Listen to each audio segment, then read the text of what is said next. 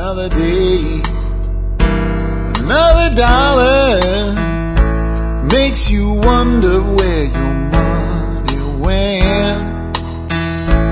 You can scream and you can holler. Hi folks, this is Jack Spirko with another edition of the Survival Podcast. As always, one man view of the changing world, the changing times, and the things that we can all do to live a better life. If times get tough, or even if they don't dictate, it is almost always the case during my 50-mile commute between Arlington and Frisco, Texas. Today is Tuesday, October 20th, 2009, and this is episode 300 of the Survival Podcast. So obviously, I'm pretty stoked today, and today's show is going to be a listener question day, and I figured, what am I going to do for episode 300? And I really don't have any kind of like a cool idea for a special 300 episode or anything. And I thought, the easy thing to do, postpone the show I did yesterday, and do a show yesterday on a subject I did on Rifleman, and then make today's show about the audience. That's the best way I can make this show special, so that's what I'm going to do. Got a bunch of great questions here. We'll take them in just a minute. Let's knock out some housekeeping first. Number one, make sure you're supporting our sponsors. They support the show. That helps you enjoy it every day. And they are personally endorsed by me, and then they are vetted by my moderator squad on the forum. So if two or more moderators say, I don't feel good about these guys, they don't get in. I don't think anybody else handles advertising that way, but we do that to make sure that they take care of you. Sponsor of the day today, Tea Party Silver. Folks, get your hands on some of these coins. These things are just frickin' awesome. And again, I own at least one and probably two of every single coin they make. In fact, I own at least two of every coin they make. And I'll be doing some reviews soon of some products. Maybe I'll show you some of these coins in a review, just to give you an idea of what they really look like and how pretty they really are. And they are 0.99 pure silver. So they are that investment quality silver that you're looking for. So check those guys out. Next is Ready Made Resources. You name it, they got it. All things that you could possibly need to prepare for the events that we all worry about on a day-to-day basis. Make sure you download their solar catalog. I usually plug that for them because it's great. They have a lot of great stuff. Check them out. Next, get involved with our forum, please. I'll leave it at that today, but if you get involved with our forum, I promise you, you're going to find out that there are a lot of people out there that feel and think the same way that you do. You won't feel as alone in this big world and with all this craziness around us, and you'll form some friendships that you'll really have to experience to understand. That's what I found at our forum, and it's a blessing that's returned itself many times over. I'm glad we did it, and I'd love to see you there. Next, if you think this show's worth more than 20 cents an episode, consider joining the Member Support Brigade.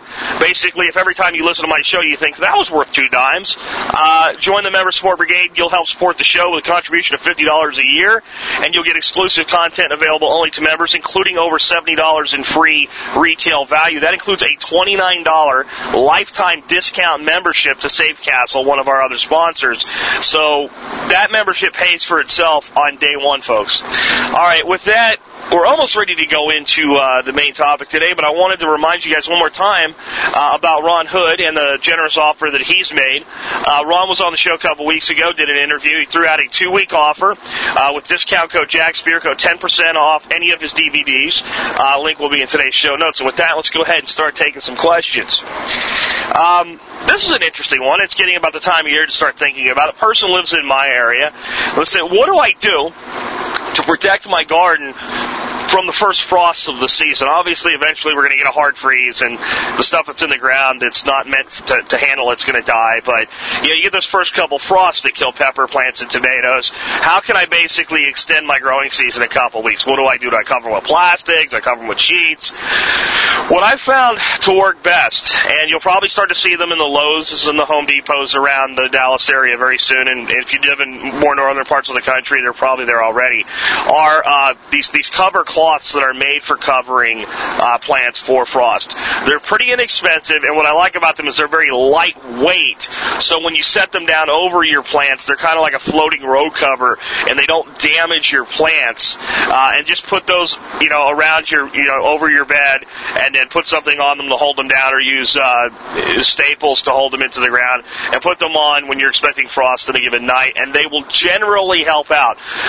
Even with these this lighter material that this stuff's made out of, I've found that sometimes it will break things, especially as it gets cold, like pepper branches and tomato branches and things like that. So one of the things you can do is get yourself a couple sticks of like half-inch PVC that's dirt cheap, cut it up in some lengths of about 2, maybe 2.5 feet long, and you can stick these in the ground at various points in your garden to kind of keep the cloth off of direct contact with your plants, and you'll get better results that way. I've used bed sheets. They're heavier, and I generally get more damage to the plants themselves. I don't like plastic because if you forget to take it off in the morning and the sun comes and hits your garden pretty hard, even though it's cold out, you can pretty quickly cook some of your plants sometimes. So the greenhouse effect, it's maybe a little bit overdone. If I were going to use plastic, I'd use the kind of the milk-colored plastic, the type of stuff you would use on a greenhouse that's a little bit filtered. I wouldn't use clear plastic. Plastic to me is a little bit harder to work with, especially if it's cold, it gets rigid. If you use the row covers like I described, it's pretty easy to do. And then one more tip I'll give you with them: if you get a couple 1-bys, 1-by pieces of lumber, and you basically sandwich each end, so you make it almost look like a stretcher you'd carry a soldier with, then they're really easy to just roll up and put away. So maybe if you're 10 foot long, you need a 10-foot piece of 1-by and 2 pieces of it, and that stuff's dirt cheap, and then just sandwich the end, so that basically you create a border on one side, and you tack those 2 pieces of 1-by together, do that on the other side, then the only thing you really need to put any weight on or put anything to hold down are your far ends. And then they store beautifully like that. They last several seasons. Worth the additional investment just for the ease of use, because then you're going to be more likely when it's going to be cold to go out and put them in place. And the reason to do this, folks, is if you can get your plants to survive an extra 2 or 3 weeks, they'll give you a huge bounty at the end of the season. This colder weather, as long as it's not cold enough to kill them when the plants are mature, it's like a signal that kicks their production into overdrive. And a lot of plants that maybe have limped along a little bit in the summer heat, all of a sudden will produce very, very well for you if you'll take those extra steps. So great question.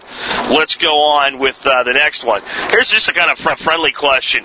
What's up with the new dog? Guy says, I haven't heard any details other than you guys got a new dog. Can you tell us a little bit about him, how it's working out, how he's fitting in with the household and whatnot? Yeah, we did get a new dog.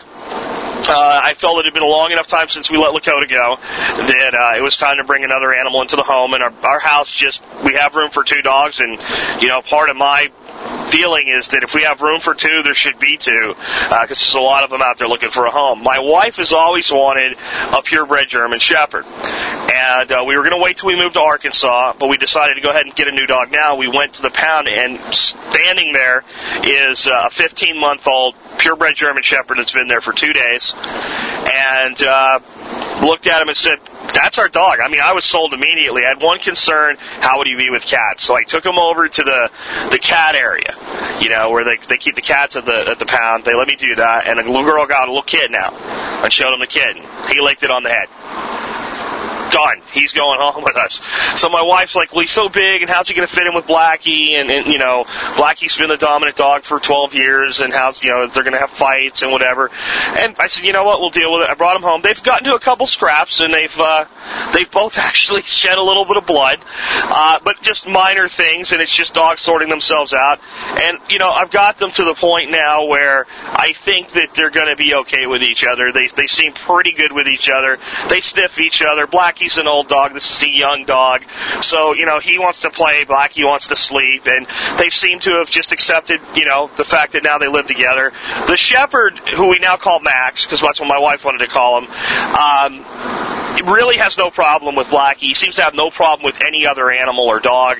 He seems very friendly. Blackie's taken some time to get used to this, and there's some jealousy, like whenever you bring a new puppy or kitten or child home. That's just the way it is with the other kids, right? So he's doing good. We have taught him sit, stay, lay down, shake, play dead and to fetch and bring toys back and drop them instead of fight us for them, and we've had him a little over 2 weeks. So that's quite a bit of progress for a dog that really had no training. He did no sit. He wasn't really, happy about sitting. We decided to send him to dog school. So Dorothy takes him to dog school on Sundays to learn more advanced techniques and training, I guess. I'm doing that mainly because dogs tend to bond with me, and she really wants this dog to be kind of, like her dog, as if that's, there's any way to really differentiate that in a household, but she wants more of a bond, so I have her going to dog school because I think it's a good bonding thing, and I abstain from that. So that's the update on Max, the new Spearcoat German Shepherd. He's a beautiful dog. I'll post some more pictures. Maybe this weekend I'll take him out, play fetch with him, and let you guys see how fast this dog is. It makes me think of the sign with the picture of the German Shepherd that says, "I can make it to the fence in 3.2 seconds. Can you?" And the only problem with that is I think I need to put with this dog 1.5 seconds. This dog's like lightning. So another blessing into our household. Oh, and I wanted to tell you guys how he ended up at the pound. He was adopted from the pound as a puppy, and these people took him home, and apparently they had divorce and job losses and things like that. And the bastards, and I'll call them bastards, left him in a backyard, locked in behind a gate, and just abandoned the house and left him there alone. And the shelter has a 100% no questions asked. If you can't keep them, bring them back, we'll take them back policy. And instead of just putting him in the car and taking him back, they abandoned him. Fortunately, the neighbor knew where he came from and knew about the shelter's policy, and the neighbor brought him back to the shelter. So he was abandoned by the people that he trusted. That's pretty crappy. People like that, I think there's a special place in hell for people like that. So I'll leave it with that. So I guess, even though I don't know who they are, they're honorary ass clowns of the week for doing that to such a great dog. But now he's got to get home. So let's go on to another question. Guy says, do I think that things like concealed carry permits, CNR licenses, Class 3 licenses, all of those things like that, ways that you can, kind of add to your right to keep and bear arms. CNR license, you can purchase collectible firearms, for instance, and act as your own FFL. You can't sell, but you can buy. You can go to a place like SOG and buy wholesale priced guns without going through a retailer, without paying a transfer fee, things like that.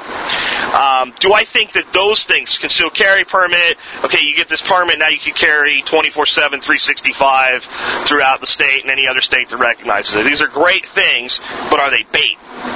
In other words, is it just a really good way, if you put enough of these things out there like that, to attract enough real gun enthusiasts that whenever it becomes time to go out and seize everybody's guns and take them all away, that you'll have the key players identified. You'll start out with everybody with a concealed carry permit, everybody with a CNR license, everybody with an FFL, everybody with a Class 3 permit, things like that.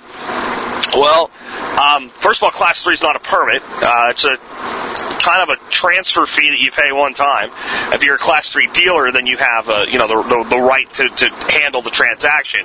But basically, Class 3, you're just paying a tax and passing a background check.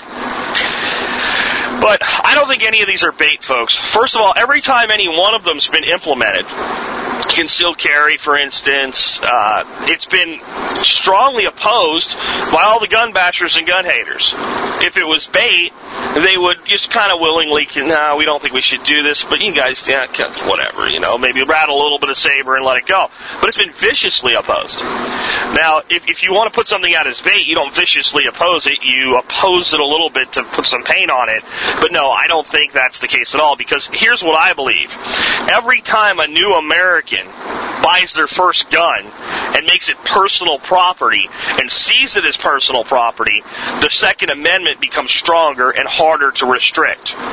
See, if you want to take away guns from people, and 5% of the people in the nation own and see the need for firearms, it's easy to do. Selling the other 95 on the fact that these 5% are dangerous is easy. And using the majority will against the minority right, which is a danger in any pure democracy, and that's why we're not a pure democracy, is easy. When 40% of Americans own firearms, it's almost impossible to take them away. And if we can get that number to 60%, if 60% of us own at least one gun, the Second Amendment is absolutely concrete cannot be repealed because there'll never be enough support for it.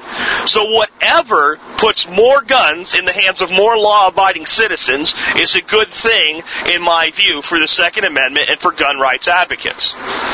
That's what I want. I want 60% of America armed, at least. I want, when a guy has to decide, I'm going to go rob a house tonight, I want him to look at his street and go, there's 10 houses. I have 60% odds of getting my brains blown out if I climb through a window tonight.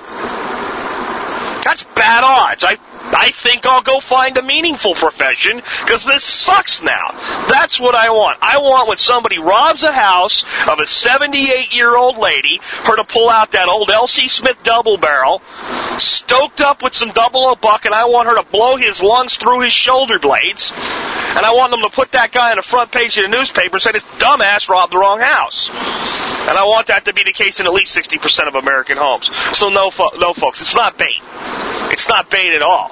It's not designed to make you, display that you are a gun owner. If you're a gun owner, you should be proud to be a gun owner. You should be a member of the NRA. You should be a member of your state rifle association. And any other good gun advocacy groups that you support, you should be a member of them. And you should be a proud member of them. You should display the fact. You should have a decal on your window of your truck or your car. Don't hide who you are as a gun owner. That's how they win. To convince you that you need to hide who you are and what you are. That is the game. That is how they take away your rights. When you stand up and say, yeah, I got a concealed carry permit, and if somebody robs me in the street, you know what? Wrong guy to rob on the wrong day. That is how we maintain those rights. So that's my answer on that question. Next question. Where can I get topographic maps of my area? Great question. Number one, really easy to get a basic topographic view of your area. Go to Google Maps, type in your address or wherever you're looking to find an area around, zoom in, get it to the level that you want it to, and switch it to the topographic view. Do that, you have a rudimentary, it's not the greatest in the world, but it's a pretty good topo map. Print that out, print out a satellite picture, and you've got a pretty good starting point for free. If you want to buy a good printed map with, ticks and azimuths and everything on it that's scalable and usable and on good, quality outdoor paper, go to usgs.gov, and there's actually a area locator. So basically they use Google Maps. You type in an address, and then you click on the push pin, and it gives you all the part numbers of all the maps that area appears on that's available from USGS, and you can order those maps in the mail. And you can do kind of a better printout version at a place called Trails.com, and they have a pretty cheap membership fee. So there's one free, one cheap downloadable, and one inexpensive per map. If you wanted 100 maps, it would get expensive. Ways to do that. Now, let's talk a little bit about why you might want topographic maps. If you're going to be doing any kind of outdoor exploring and what have you, if you have a map that's not topographic, and you look at a route, and you go, well, on foot, that's a couple miles, or that's a pretty good route, and I'm going to take off through here and go to that point, you might think, hey, no problem. Well, next thing you know, you might be looking at a giant ravine or going up over a giant hill, and your distance is going to be actually magnified, because when you're walking up a hill and walking down a hill, you're actually traveling further on foot than you are line of sight, if that makes sense. If you think about it, if I put a 20-foot high hill in the middle of a road, and the road is 30 feet across, and you walk up and down that 20-foot hill to the other side of the road, you've actually traveled a lot more than 20 feet or 30 feet, however wide the road was, right? You've traveled up 20 feet and down 20 feet at the same time, minus the angle there. But all I'm pointing out is without a topographic map, you can run into a lot of obstacles, things that impede your travel that you wouldn't see, and you don't really kind of have a good feel for the area. So I think topographic maps are great. I think a little bit of training on how to use a compass, how to shoot azimuths and back azimuths and things like that go along well with that. And it's great to start out in your area.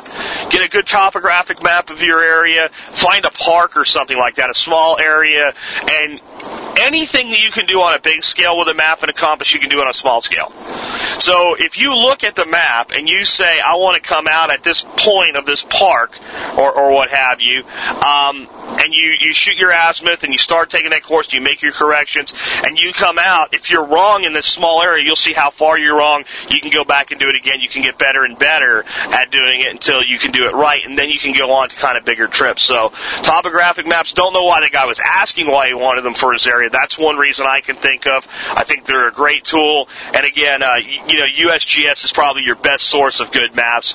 They do cost a few bucks, but they're relatively inexpensive, and they're two different options available on scaling, and they are printed on a paper that makes them suitable to use in the outdoors. So that's what I would recommend as the top quality source. Next question is an interesting one, and I may get this not perfectly right, but I'll get it right enough for you to make a decision on what's right for you. The question is, what is the difference between GMRS, or family radio or GMRS radio, and MURS radio, MURS radio? I think there's 22 frequencies in GMRS, and GMRS radios are like the cheap ones you see in like every sporting goods department store, and they make these ridiculous claims of 18, 26 miles, things like that. And I don't know if a crow farts the right way and there's skip and it's a dead level situation, maybe one day with everything being aligned and the planets lining up, you might get a really long transmission out of them. But they're generally a 2 mile or less proposition in the best of circumstances. MURS, you can get a little bit more reach out of them, I believe, but not a whole lot. Distance-wise, power-wise, they're pretty much the same. You can go out and buy and use any of them without a license, even though GMRS actually does require a license. It's kind of crazy. I don't exactly understand how it works, but if you read the little manual that comes with your GMRS radio, you'll see a thing saying it requires a license. I think the license is inherited when you purchase the object, or I don't know exactly how that works. But either way, for you practically, there's no license for either one. You can go out and buy and use the equipment. MURS has only 5 frequencies, and it's a lot less used than GMRS. So, one of the big advantages of MURS is that you're less likely to be overheard by people around you or have to deal with people around you crossing your lines of transmission. So if you get a set of these family radio things and you're hanging out in your neighborhood using them to talk to a neighbor, if anybody else is using them, if they happen to be on one of the 22 frequencies you're on, you're going to hear them, you're going to have crosstalk and things like that. MURS is a little bit higher end equipment, a little bit more expensive, not generally sold in department stores, and hence you're less likely to have to deal with that, and you get a little bit more privacy. It's still open airways. It's not secure by any stretch of the imagination, but you're going to have less crosstalk in effect. MURS also has some unique things that I don't think are available on GMRS. I want to get the guy from MURS Radio on here, and he could probably tell you more than I can, but one of the features he told me that MURS can do is, let's say you get what's called a base station. And it's basically a radio that sits on a desk or a tabletop inside your house. And you have a kind of a larger operation, family farm, something like that. And you have members of the family farm run around, they take a radio with them so they can communicate back to home and with each other. You guys decide on the frequency you want to use. But the other thing you can do is set these things out in the field. These are called sensors. And you can, I think it's up to 4 per base station, and you have them set to like sector 1, 2, 3, and 4. Well, you set these sectors up with these motion detectors out in the field. And if anything goes in front of them, the base station will sound alert. It'll say, alert sector 4 or alert sector 1. So they can be used as a security tool. Now, to me, that is a lot more than I can expect out of GMRS or any of these cheap things I can buy at, Radio Shack or Academy. So that's just one additional way that I think they give you some additional tools beyond what you can expect from something along the lines of the cheap stuff from Academy. So that's the best I can do with that question. If anybody wants to add to it, chime in the comments section of today's show notes and let me know what I missed. And let's go ahead and take another question. Okay, next question. Person asked me, hey, Jack, if we ever did have, major shit hit the fan, and had to start trapping and killing, wildlife in the urban centers, is there a hierarchy of what would be preferable to eat? In other words, would it be better to eat herbivores like squirrels and rabbits before you started eating scavengers like raccoons and possums? Let me be blunt with the answer to this one. If you're in a position where you have to rely on eating things that you're trapping in urban centers, you eat what you can get. There's no preference at all. In fact, I would say that your preference would be a possum or a raccoon over a squirrel or a rabbit because it's bigger, it has more fat and more nutritional value. Let's also talk about, what is the food value of a raccoon? It's immense. It's actually quite good eating. I can't remember the place. There's a place in Arkansas where they have a raccoon festival every year, where they cook up massive amounts of raccoon in like 100 different ways, and the whole town gets together. It's like a town of like 1,500 people or something like that, and they eat raccoon, and they have a great big town level party eating raccoon. And believe it or not, the Clintons have been to this thing, I think, more than once. Apparently, Bill Clinton enjoys raccoon, and I think it was something he did more when he was, running for governor and governor of Arkansas, and sure there was some politics involved, but if it's good enough for Bill Clinton, it's good enough for us. And I'm not taking a high view of Bill Clinton. I'm just figuring the guy can eat whatever he wants. If he's willing to stoop to eating raccoon, then, maybe we shouldn't look at it and go, ugh. The reality is raccoon was a huge food animal for a long time in our country before stigma took over and people decided that there was something wrong with it and we shouldn't eat it. But, back in the day when people made money running trap lines, one of the biggest fur producers that were easily trappable and in large numbers, basically there's never been not many raccoons around. They're a real survivor as a raccoon. And most trappers back in the day didn't just take the pelts and sell the pelts. They took the pelts, sold the pelts, and then they consumed the raccoon. And they also did that with things like muskrat, possum, and what have you. About the only thing you're not going to see this guy eating is a skunk. And I'm sure it can be done, and I'm sure if it's done right and the thing doesn't spray and the glands are removed, it's probably not that bad. But, I'm not going to be eating skunk. But just about anything else, I'm willing to give it a shot. And if you're if you want to go out and hunt, one of the things you can do is hunt fur bearers in times of the year when you can't hunt other things. And raccoon's actually quite good eating. I've eaten a lot of raccoons, so I wouldn't hesitate for a second to shoot or take a raccoon for the pot that was robbing a garbage can, or one that was out in the woods that I was chasing with coonhounds. So I think that in the scenario you're describing, you trap and you eat whatever you can get your hands on.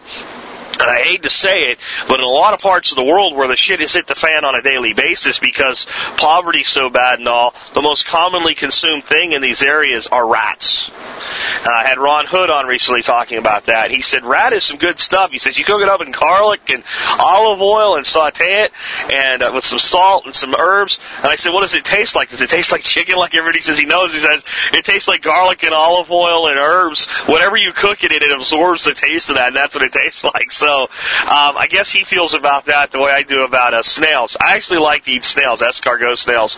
And there's a place I get them at pretty affordably, and they're canned. And I have to cook them out on the grill because they do, when you cook them, they do smell bad. And but I cook them in garlic and onions and butter, and that's pretty much what they taste like. So I don't know. It's up to you what you're willing to eat. But I think if times really ever got tough and you had to eat to survive, most people would stoop to eating just about anything. And I think we'd be pretty blessed if we could find a good supply of raccoons and possums. Possum's something I've never eaten. And when I ran trapline, I trapped a few possums, but I really tried to avoid them because they weren't really worth very much money. This was back when I was like 14, 15. I used to run a trapline.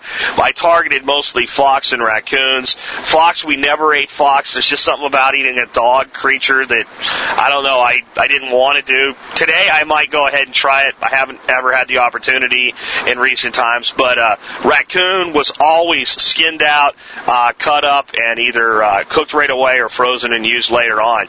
So raccoon's good stuff. All right, interesting question. Let's go on to the next one.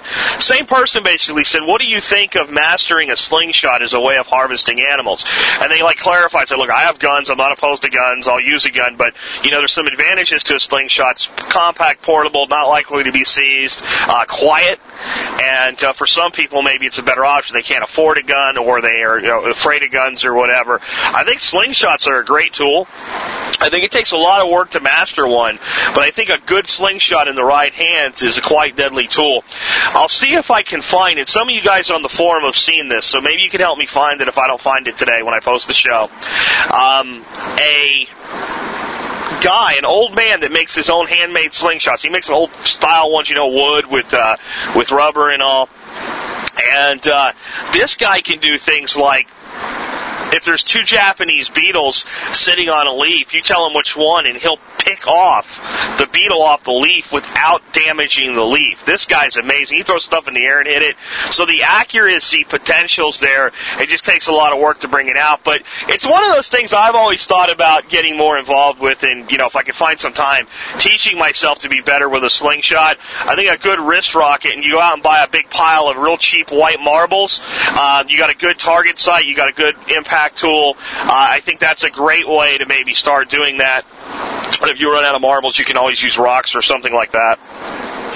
But you got to get really accurate with the thing to make it an effective and humane harvesting tool. We're talking small game, and we're talking headshots, and we're talking really small game, like small birds, where if you hit them with a marble out of a wrist rocket, they're done.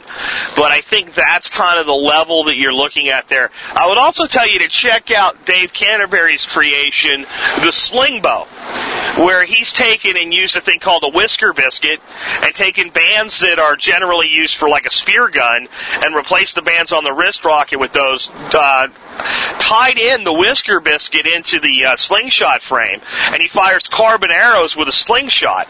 And this thing's pretty dadgone deadly out to about 15 yards. So that can be used with, what they call bunny busters for shooting small game, or you can throw a broadhead on it and use it up to, game the size of deer. Is it an ideal tool? No. Is it legal in most areas? Probably not. I doubt it. I know Dave's actually gone on some exotic hunts with it, like Corsican ram and things like that, where you can use any weapon you want. He's tested it and it's worked out, and the lethality's been proven in the field. So that would be some way to take a slingshot and kind of expand its ability. And then, of course, the thing is, if you needed to just use it as a slingshot, cut two tie wraps, pull a whisker biscuit off, and you are back to shooting, rocks or marbles or something like that. So that's a good way to extend the capability of something like a slingshot and make it a little bit more lethal and a little bit more flexible. So I'll see if I can find Dave's video or a video of somebody making one of those for you as well today, and see if I can post a link to that. Let's go. We got one more question. Guy asked me, he says, "Hey Jack, what is your opinion of the Marlin 1895 lever action rifle and 357 Magnum?" Funny, I just mentioned this weapon yesterday on my show about becoming a better rifleman. My opinion of it is it's a very good tool. It's a very good weapon, and it's a weapon I'd like to own. In fact, like most people that like guns, I've been to countless gun shops and gun shows, and I've looked at a tremendous number of guns, picked them up, held them, thought about buying them, walked away, and didn't buy that gun that day. I have never thought to myself, Jack, you should have bought that gun. What the hell is wrong with you? Except for one gun. And there was an old hardware and gun store in Pennsylvania. I told this yesterday, but I'm going to go ahead and repeat it because the question is applicable. Where this, I went in and I saw this old Marlin lever gun, a 357 Magnum, laying up against the wall. I talked there, and the guy basically taught me out of buying it. He said, look, it's not a good first gun for a kid. It doesn't have the new crossbolt safety. It'd be fine for you. You probably don't need it or want it, so I don't want to sell a gun to you just to sell a gun to you. To get the kid a bolt action or something like that, 7mm 08 or 243, better first deer rifle. So I thought, yeah, you know what, he's right. And I left, left, and it was a pretty good drive, and I thought about it that night and thought, man, you should have bought that. A couple weeks later, I drove up there, and it was gone. And to this day, I regret not buying it. It was very, very inexpensive for the gun that it was, and I think it's a great tool. Now, this person also owns 2 357 Magnum handguns. That increases the case for buying it. It's a beautiful little gun, and it has some flexibility that's pretty cool.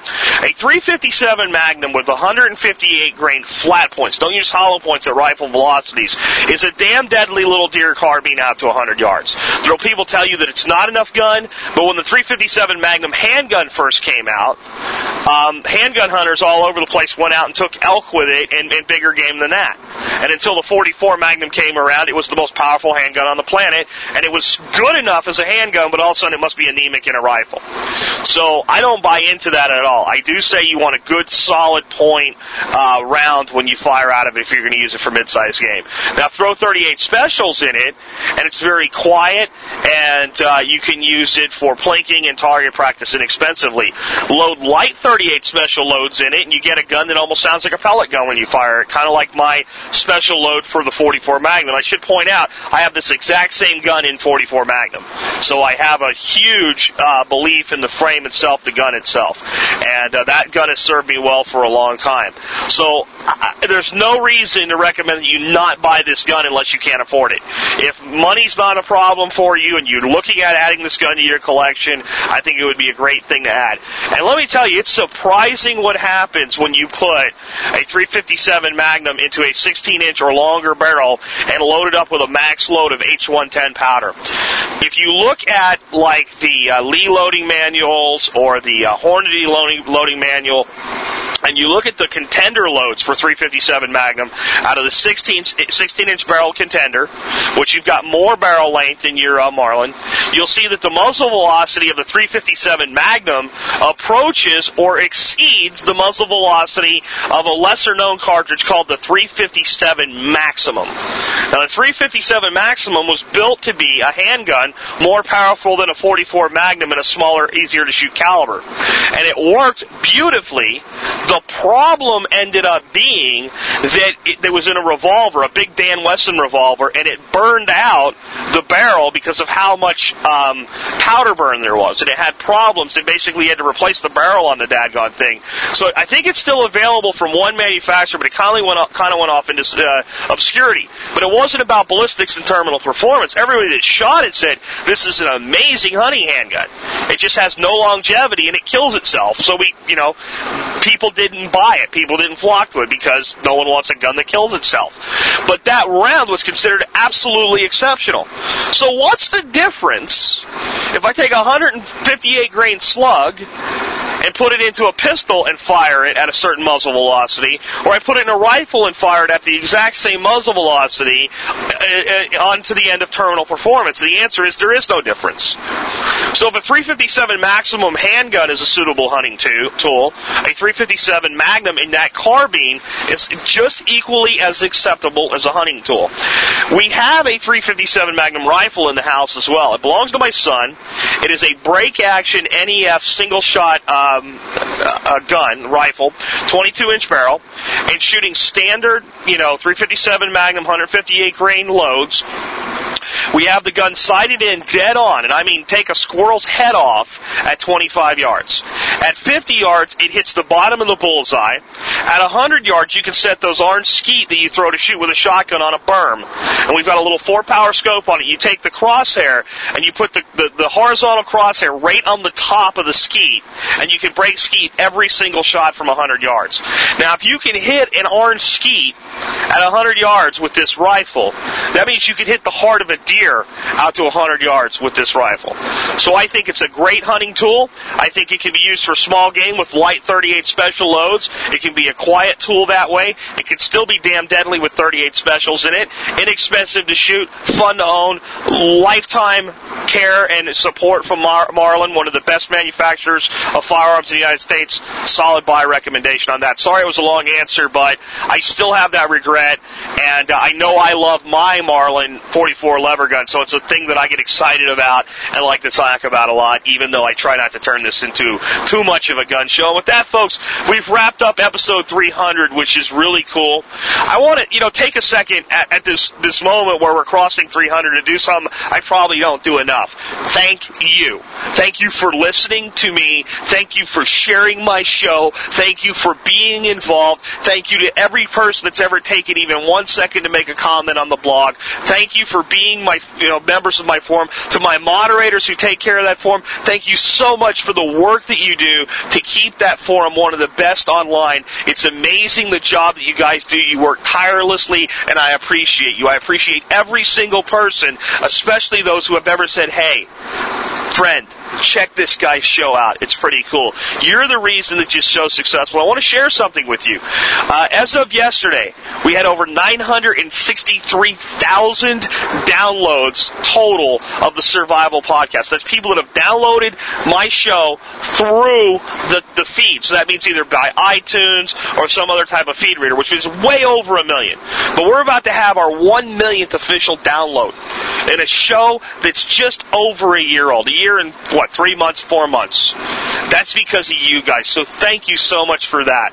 If you like these question shows, send me your questions. I'll do my best to answer them. Please don't send me questions with deadlines. I need an answer by the 17th. There was a guy that did that, and he didn't get his question answered because today is, the 19th or something like that. So I figured his answer didn't do him any good. It wasn't a very universal question.